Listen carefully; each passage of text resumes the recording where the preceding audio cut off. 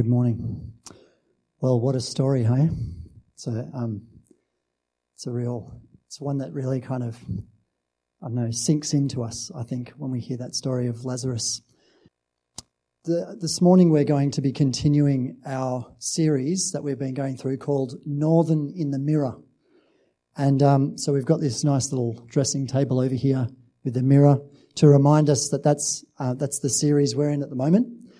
And what we're doing is we're looking at the core values of our church, which are deepening spirituality, developing community, and demonstrating compassion.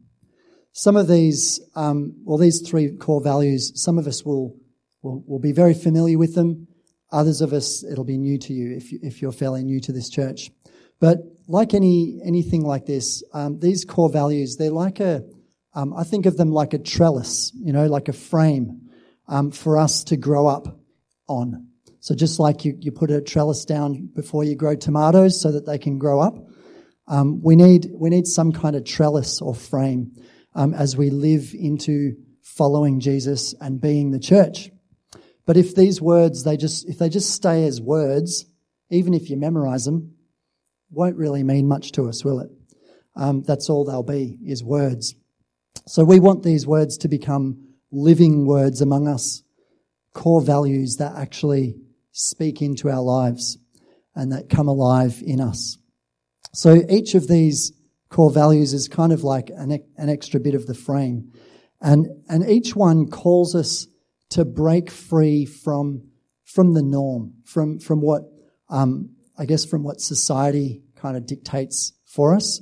And it calls us into a faithful way of life. Each one is challenging and it needs a bit of discipline.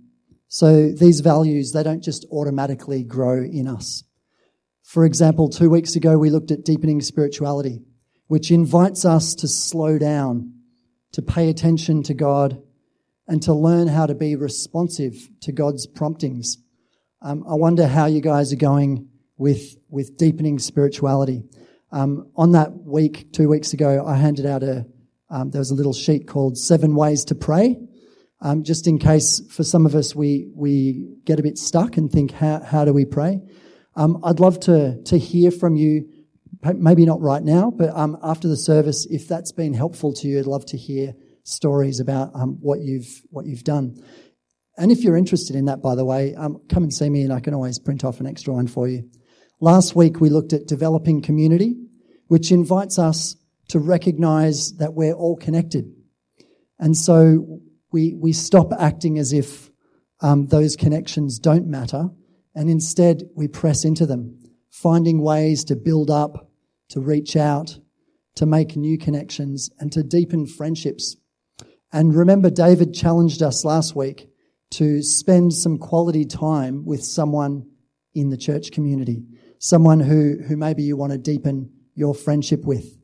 I wonder if anyone's actually taken him up on that yet. Hands up, anybody? Oh, okay, we've got one taker. But remember, he gave you 2 weeks to do it. So next week, I believe he's going to ask. So you don't want there to be this silence, do you? All right. So it's really for the benefit of you guys. Remember that these core values, they have to be things that we live out.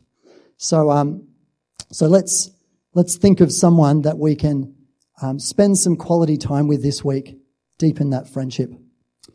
All right. So today we're exploring that third core value, demonstrating compassion.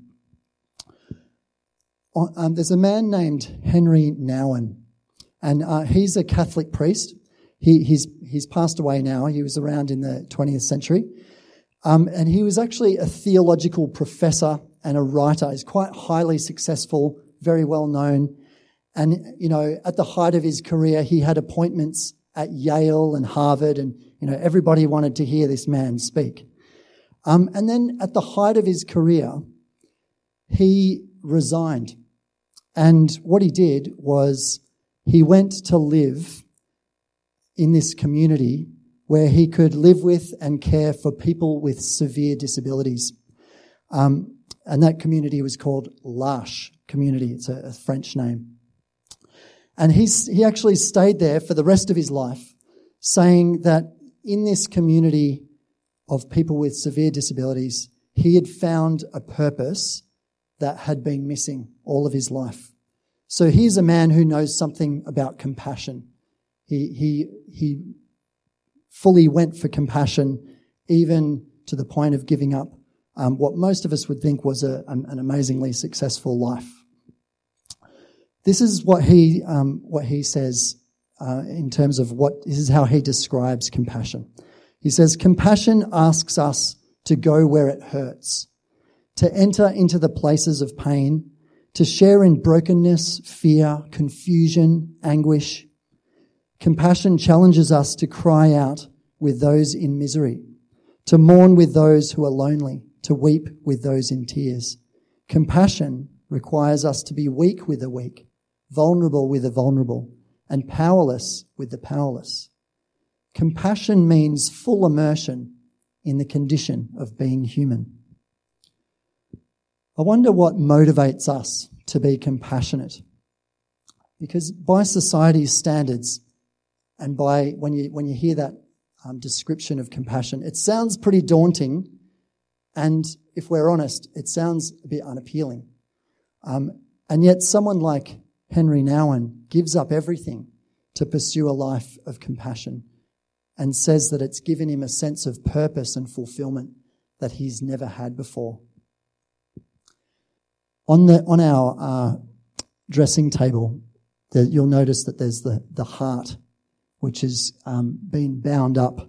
It's a broken heart which is being mended, and that's our picture today to help us to understand what compassion is. We all have those times where our hearts are broken, and we all have those times where we need them mended. This week, my friend, a good friend of mine, his mum passed away.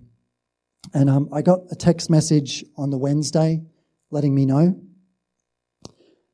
And I suppose for me, like when I got the message, I didn't actually reply straight away.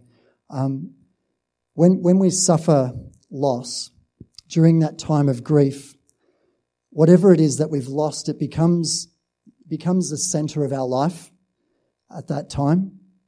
And so when you get a message like that, you don't want to send something too quick, because you have to realize that in this person's life, suddenly there's this giant hole where his mum used to be.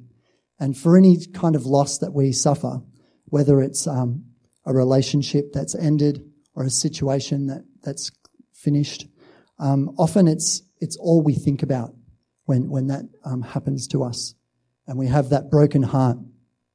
So my response to my friend was to drive to his house straight after work on that Wednesday. And I must say that as I walked up to his house, I knocked on the door. Well, actually, just before I knocked on the door, there was a part of me that said, what am I doing here? This guy, he's in a vulnerable position. He's just heard some devastating news. Does he really want to receive a call from me? And to be honest, there's probably another part of me that says, this is going to be a bit heavy. Do I really want to be here? Because most of the time, we do try to protect ourselves. We don't let our hearts break for others. We avoid pain. We avoid sharing our pain, and we avoid meeting others in their pain. Even though, more often than not, such places, I reckon they're the most real and honest places to be. Because when things fall apart and people come to you in that time and allow you to grieve with them, to me that's one of the most holy places that there is. When we reveal our broken hearts to each other and we just sit there in the struggle. So yes, I did knock on the door, even if there was a few hesitations. And when the door was opened, he was there with his wife and his son. And yet there was a little bit of awkwardness about me being there, without having called or asked if I could come around. But what I did was I just walked up to my friend and I just gave him a hug. And I reckon there was more said in that hug than anything that I could have said. Because there's often not much we can say. But just being there reminds the sufferer that they're not alone in this. And it encourages them that their heart will recover. But more than anything, it's just being there. We embrace compassion only when we realise, I reckon, that a broken heart is not the end. It's not the end of anything. In fact, it's the beginning of something good, something new. When our heart is broken, we have the encouragement of friends to work it through. There's this sense of God's at work here. God can do something in this space. This is a new beginning. And that's why I think people like Henry Nouwen choose to go into that space, because they have hope that God is doing something new. Because really the dead end happens when we avoid our pain, when we think it'll just go away, so we sweep it under the rug. Because when we do that, it's in there somewhere. And we're in danger of letting bitterness in, where our whole life becomes stuck in what we don't have, and we lose out on what we do have. The truth is that for me, it wasn't hard for me to know what to do with my friend this week, because 9 years ago, I was that guy. My mum passed away 9 years ago, and my mum died quite young, and so she was only in her early 60s. And the thing that I found really difficult through that time was that my closest friends, they just didn't get it. They just didn't get how to, how to be there for me, and they probably were a bit too scared because they thought they didn't know what to do, so they just kept their distance. And so for me, I had to go through a time of grief, and I had my family, thank goodness, but I was very alone in that time of grief, and it was very alienating, and it doesn't need to be. If we're people of compassion, and we have the confidence to share in those times of hardship, then we are trusting that God is in those spaces, and we are able to bring hope to our friends. So my hope for us this morning is that our church may be a community where, rather than hiding from suffering and hardship, sweeping it under the carpet into our, within ourselves, that we are able to compassionately stand firm together. Does that sound like a good hope to have? Yeah. We have really, I think we have a lot of confidence not to be overwhelmed. Because when I've had these sorts of conversations before, often people will say, but there's too much suffering, there's too much pain, and I just want to kind of hide from it, or I want to keep myself safe from it. To me, the thing that gives me confidence, it's not just naivety or, blind goodness or something, but it's the fact that God is compassionate. Okay? So God, in all of his freedom, God creates the world, creates us. God is free, right? There's nothing that God has to do. But in his divine freedom, he chooses to meet with us in our suffering. How amazing is that? Complete choice to do whatever God wants. He cares so much that he comes to us. So as we read in the Bible, from the very first chapters, we see that God doesn't give up on us. He's always there where it hurts. He shares in our struggle, weeps with us, stands with the vulnerable and the weak. In the Old Testament, we begin, as it begins, you get the story of Israel unfolding. And from the very start, there's this sense that their very existence depends on God's solidarity with them in their struggle. And they find themselves in Egypt, and they're slaves to the Egyptians. And their situation is horrible and seems impossibly hopeless. And God meets with Moses and asks Moses to be the leader to come and deliver them from Egypt, deliver his people from Egypt. This is what God says to Moses: I have observed the misery of my people who are in Egypt. I have heard their cry on account of their taskmasters. Indeed, I know their sufferings.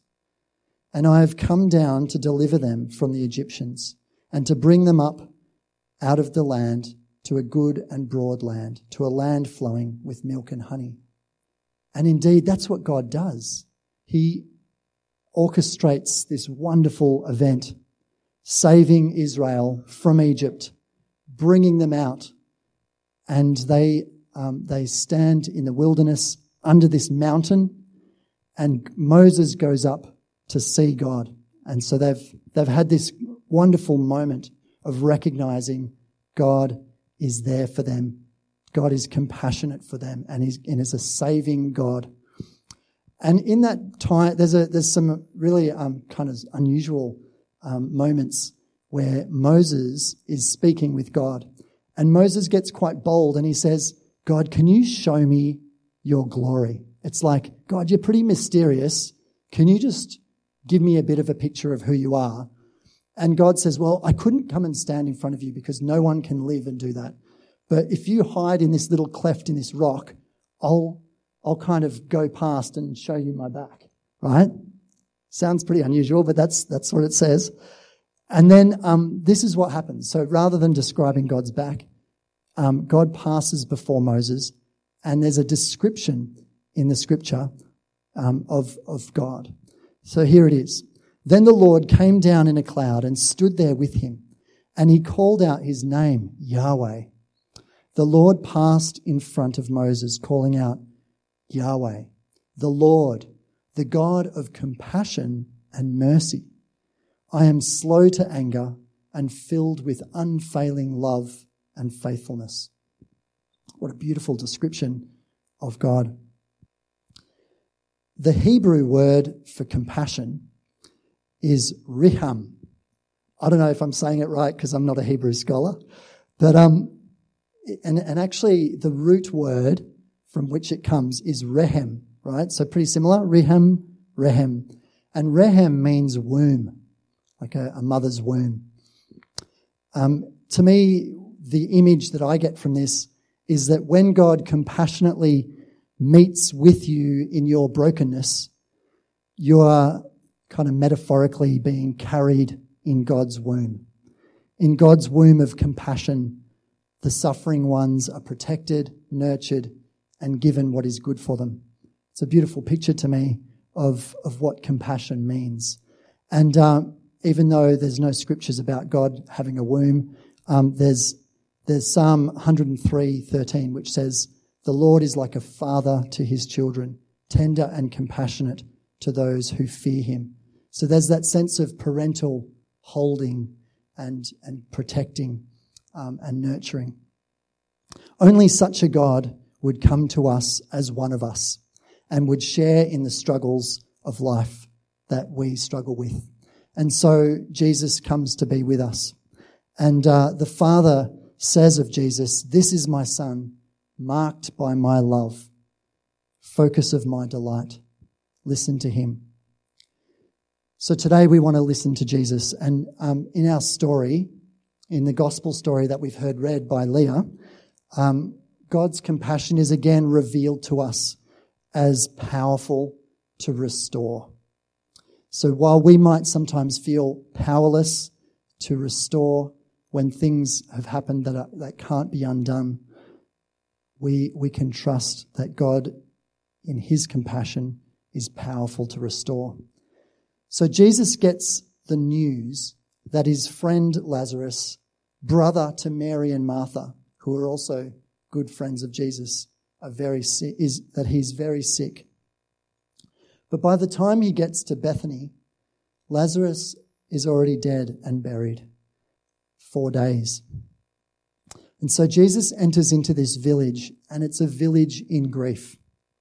Notice how the people of Jesus' day didn't hide their suffering like we often do, but they were sharing very much in it. And as Jesus walks into Bethany, he's met first by Martha and then secondly by Mary. And both of them have this, they had this hope that Jesus would come and would save Lazarus. If only you had been here, they say, he wouldn't have died. And when Jesus gets to that moment where he asks, where is Lazarus being laid? And he's all around him is just, there's the wailing of the villagers. There's Mary and Martha and the family. There's the tomb. And it says Jesus is deeply moved in his spirit. Deep down, he connects with this mess around him. And then there's these two words that I always remember when I was a kid reading the Bible thinking this is the shortest verse, so it's the easiest one to memorize. And yet it's so powerful. Jesus wept. Jesus wept. He feels all of this pain and loss, and he enters into it.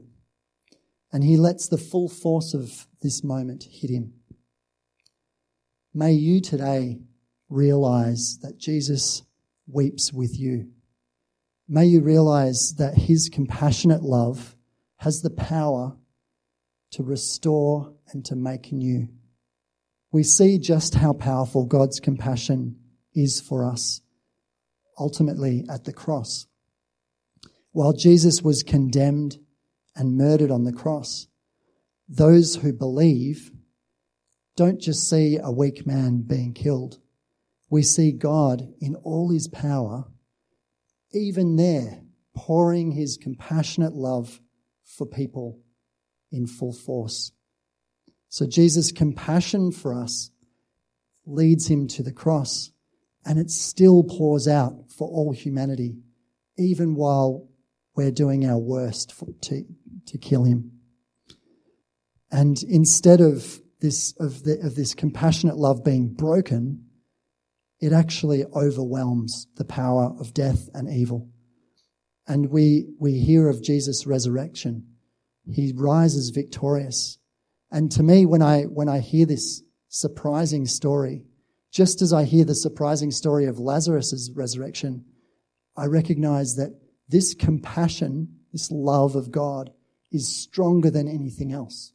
And if I keep close to it, and if I live with Jesus, live this, then I have nothing to fear, because I know that Jesus is the resurrection and the life. He says to Martha, "The one who believes in me will live, even though they die. And whoever lives by believing in me will never die." Do you believe this? The early church, I think, did believe that. They could demonstrate compassion because they believed that Jesus' love, Jesus' compassion could not be broken by no matter what anyone flung at you. So they hoped in the day when God would finally restore all things in heaven on earth, everything made right. I find great hope in that in the midst of my struggles and when I'm sharing in other people's struggles, to know that ultimately God will finally restore all things in heaven and on earth. So every word of encouragement, every act of compassion reminds those who are in pain that they will recover, that we will be restored. Psalm 71:20 becomes our prayer when we take on compassion, when we learn to demonstrate compassion. And this is the prayer. It's, "Though you have made me see troubles, many and bitter, you will restore my life again. From the depths of the earth, you will again bring me up." I just want to close with a short story. And it's about a man named Leon, again, I don't know if I'm saying this right, Leon Gieco, okay? And he's an Argentinian musician. He's still alive today. I think he's in his 60s now. And he grew up in Argentina in a time that was just horrendous and traumatic. There was many political upheavals through the 60s and 70s into the early 80s, and various oppressive military governments took over, and they oppressed the people, and human rights groups often estimate that over 30,000 people were disappeared, which means arrested, tortured, secretly executed without trial over that time. And so Leon Gieco, as a young man, he was a musician, and he was in his lounge room, and he was just feeling the pain of his country, of his people. And he penned a song, and the song was called Solo le pido a Dios, okay, which means all I ask of you, God. And basically the song was, just says over and over again, all I ask of you, God, is that I don't become indifferent to the suffering, indifferent to the injustice, indifferent to the cruelty. Because, see, the opposite of compassion isn't cruelty or being mean. It's just indifference. It's apathy. It's not caring. So you can be a kind, gentle person, but if you're not compassionate unless you really care, because there is a lot of indifference and apathy around. This song that Leon wrote, it actually, he thought it might be a bit boring, but his dad heard him sing it and said, that will become worldwide known, because that is just like, it just really touched his dad's heart. And sure enough, that song, it brought his whole nation together. And for his entire career, the last song of every concert is that song. And it's been covered by all sorts of groups, even U2. How about that? So the song brought the nation together because they recognized in the song, when we become indifferent, when we think nothing can change, we've already lost. But when God, in all of his freedom, reaches out to us and reminds us that restoration is right at your door knocking, that's when we can stand together, stand firm and hope. As people of God, we are called to compassion, not because we can change the world, but because we know that Jesus Christ, through his life, death and resurrection, has already changed the world. God is here and God will restore. My last sort of word to you is from 1 John. Dear friends, since God loved us that much, we surely ought to love each other. No one has ever seen God, but if we love each other, God lives in us and his love is brought to full expression in us.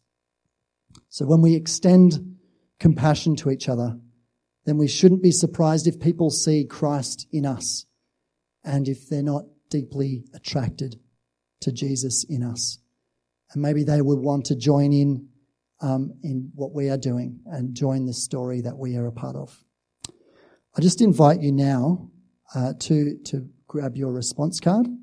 And you'll notice that during this series, we've got a little fuel gauge at the top of the response section. And what I'd like you to do is just think a little bit about demonstrating compassion and how I've described compassion today. And, you know, it's not about making you feel bad or guilty if you're feeling like, oh, I'm not a compassionate person. But I just want you to, I guess, put a little dial there for where you reckon you're at in terms of demonstrating compassion. Are you someone who's just bursting, wanting to go out the door and look for people who are struggling so that you can support them? If so, then maybe you put yourself as full. If you're so full of your own struggles that you just think, oh, I can't care for anyone, then maybe that's empty. And you could put yourself somewhere. Just a good way of I guess, determining where you think you're at in this core value of ours. And I've got some questions that I just want you to consider. So the first one is, are there hurts that I am holding on to which prevent me from reaching out in compassion to others? What will I do about it? Who could I tell? So maybe you feel like that's something holding you back. The next one is, what fears prevent me from stepping out in compassion? How can I push past that? Who can help me? And then third one, who do I know that needs my care today? What can I do to show them they are not alone in their struggle? So I really do encourage you, because we are trying to make this a practical series, and it's easy for us to go, oh, thanks, that's really given me some food for thought, but not actually act on it. And I encourage you to think deeply about that third question. Who do I want to? Who could I actually show some compassion for? And I encourage you to make a decision to give them a call or somehow get in touch with them this week. All right, so I'm going to leave you just for a few minutes. There'll be a song playing, and you can spend some time responding. Thanks.